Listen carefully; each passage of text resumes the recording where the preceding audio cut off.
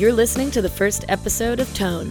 In this edition, we dive into the murky waters of Overdrive and fuzz pedals, exploring who played the first fuzz pedal, as well as playing through a Maxon OD808, a Zen Drive, a Jetter Red, a full-tone Octafuzz, and Exotic's BB preamp. With the exception of the Octafuzz, all examples in this episode were played using a USA custom Strat with DiMarzio area pickup through a 74 Fender Princeton. Before we could even begin talking about overdrive units, we need to go back in time, because before the overdrive unit came, we had the fuzz box. And here's a pretty interesting story. The original recording of a fuzz tone was actually not a fuzz box. It was done back in 1961 by a Nashville session musician by the name of Grady Martin. We all remember Grady? Yeah. He was recording a session for our old pal Marty Robbins, doing his big hit, Don't Worry. What happened was they had a problem with their preamplifier, and the sound he was getting out of the guitar was good old fuzz. Check this out. Don't worry about me. It's all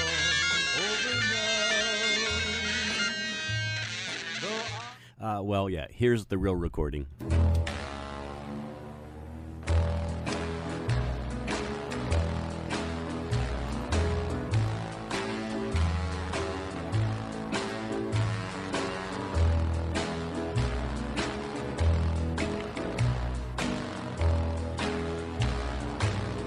Sweet, sweet, sweet love. And there you go, kids. That's the very first recording of a fuzz tone.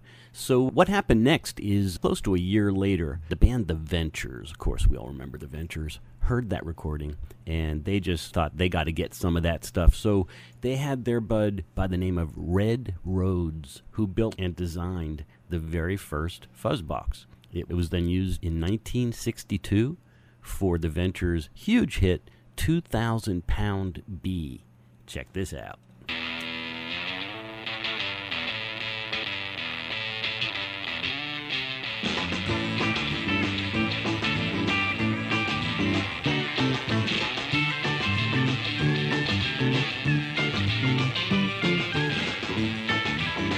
Smokin'. Yeah, so there you have it. The very first recorded fuzz box.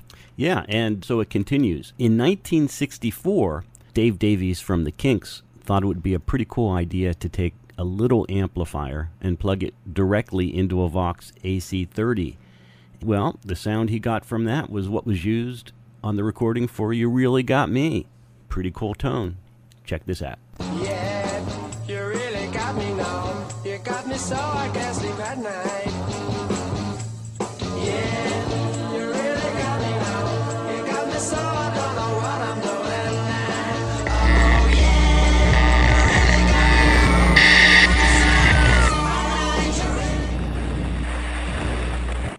And there it is, guys. That's the very, very rare version of You Really Got Me that includes the AC30 blowing up.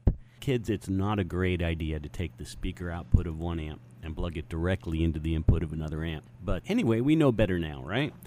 So that brings us to May of 1965, where we have Keith Richards, who used the Gibson Maestro fuzz tone to record the Stones' Satisfaction. I can't get no. I can't get no. When I'm driving. And that's what most people consider to be the first fuzz box that was recorded. But hey, we learned differently, didn't we? All right, so the fuzz pedals were sort of the predecessor to overdrive pedals. I wasn't alive during that time, so from what I hear, that's kind of the deal. Maybe Harry can elaborate. I was waiting for that to come out. Oh, I get the first crickets. Is that crickets? Yes, sir. Only the highest tech for you guys. So one of the things that we had said that we might talk about was the categories and the design of overdrive pedals, just to break them down. Yeah, well, I mean, what I would say is I think some pedals are more transparent And by that I mean they don't really alter the tone as much as other pedals. And there are some pedals that add like a significant mid push, and that's the part of the charm. That's part of what makes them so cool. So I think the two categories would be transparent and not transparent. And within that, we have a couple other subcategories like the TS9, TS808 based pedals, and then the more Dumble type sounds and Marshall type sounds. Does that make sense to you? Yeah. Yeah, it makes sense to me. With the TS9, I mean, obviously that's like one of the single most popular pedals. What's the predecessor? Is the 808's the first, right? For the Ibanez for the Tube Screamer? Yes, it is. And then the Yep. TS9. Yeah. I believe that was 1979. That was actually Maxon was making those pedals under the Ibanez name at that time. Right. The Maxon OD 808.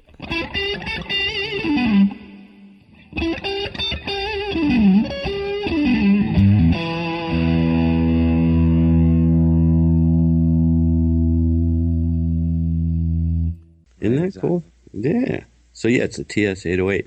But it seems to me that a really large percentage of what's out there is based on that. And even if they say that it's using a different chip or a different diode or whatever, still, I think that was the first overdrive pedal that really had a huge amount of success and is still being used and is sought after. Definitely. Yeah, I've used that pedal for a long time. You know, I tend to, I like you, I collect a lot of different things, and I've tried a lot of different pedals, and I tend to always go back to that 808 Yeah. sound, or some kind of derivative of that. You know, something that's based off of that. I just like the, I like where it sets in the mid range, and it has more of a smoother type overdrive sound to me for what I do. And that would be part of the category of pedals that have sort of a mid-range boost, right? Yeah, I Definitely. would say so. Definitely, yeah. And the Dumble pedals, what's the history of that? What I think really got it going was these guys like Mike Piera, Analog Man, and later Robert Keeley, and these guys started modding pedals. And I think it started with that TS9, TS808 kind of mod. And then Mike came out with the King of Tone, which is very different than a TS9. But I think at some point it started with it. It definitely doesn't have the mid-push, and it comes a little bit closer to that more transparent category. But recently, you get the the more Dumble type clones. Well, maybe that's not the right way to say it, but the Dumble-esque type sounds, like the Zen, which is very, very nice. The Zen Drive.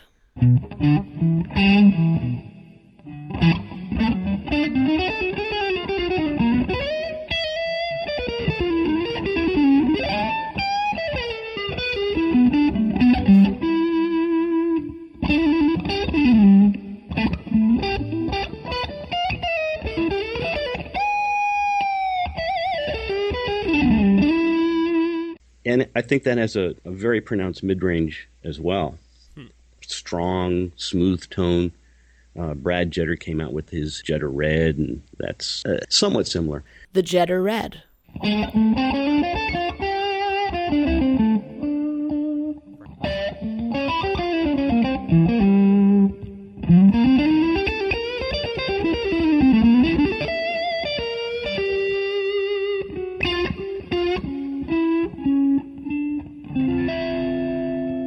I think what it really comes down to is everything is subjective. There's so many pedals and so much overlap. And what really comes into play is on a certain day with a certain guitar in a certain room with a certain amp, one pedal's going to sound better than the next. Which brings us to our next topic. Guitars, amps, environments, and sound. All those things have such a huge impact on what you're going to use. James, you play out all the time. Do you bring multiple pedals to a gig, or do you just bring one and whatever?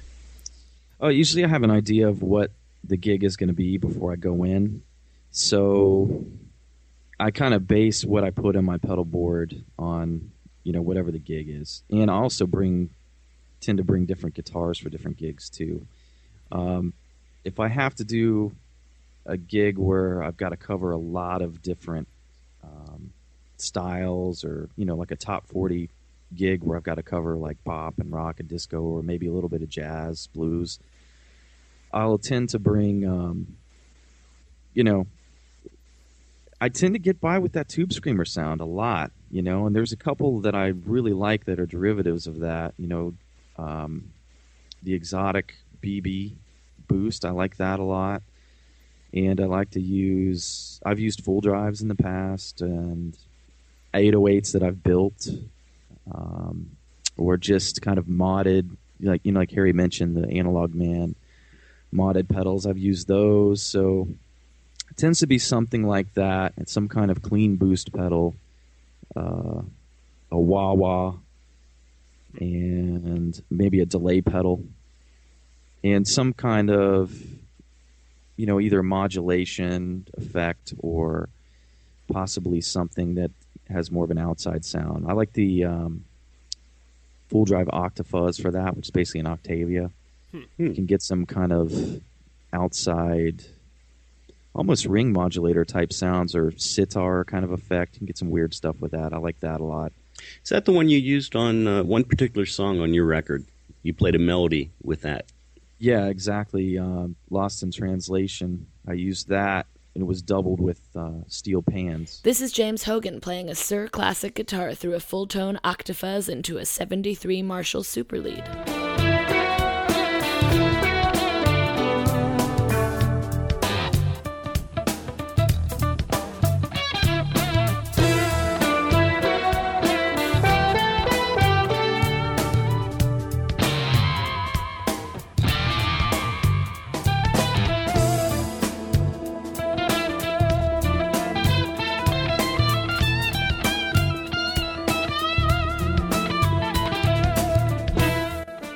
So that's the full drive Octafuzz?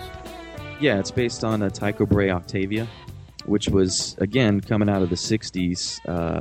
It's basically a fuzz face type of circuit, but it has an octave up. Right.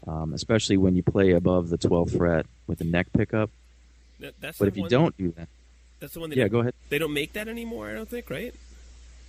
I don't know. One of them they discontinued, and is it because it's the germanium thing, or? Oh yeah, germanium transistors. Yeah, I'm pretty sure that probably has the germaniums in it. I'm not, again, I don't know all the ins and outs of it. I just know it sounds great. So I use that one a lot. I've got a bunch of other stuff too. I've got boxes of pedals, just like I'm sure you guys do. But I tend to go back to the tube screamer type of vibe and some kind of clean boost, a delay, and maybe a wah-wah, and whatever else I feel like grabbing. Right. But you might bring multiple overdrives. Like you bring your tube screamer and your BB. Right. And if I know I'm going to do like a Hendrixy type thing that night, maybe I'll bring a fuzz face. I've got a couple that I built that I'll bring those, or I'll bring something like that, or a distortion even. That Fuzz Factory. That's a crazy pedal. Zvex. Right. Oh yeah. You can get some insane sounds with that thing. You can dial in all kinds of crazy overtones and oscillations and things with that. All right, so we were talking about the BB before. The Exotics BB preamp.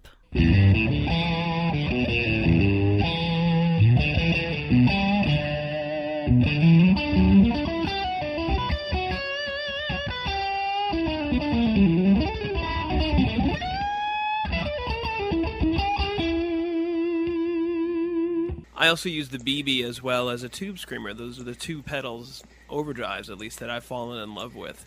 Where would the BB sit in terms of transparency, mid boost, all those things? What category do you think you could say the BB would be in? Yeah, that's a good question. Harry, you want to? I find the BB to be significantly less of a mid push than like their AC, for instance. I think that's more their TS9 type pedal, and that's a nice pedal too. I really like the way you could dial up the tone on the BB, and I especially like that you could really taper that OD way down and use it as a clean boost. It's very nice. You've been listening to episode 1 of Overdrive Pedals, a tone podcast produced for the Musicians Lab. Don't miss Overdrive Pedals 2 on themusicianslab.com, as well as the iTunes Store.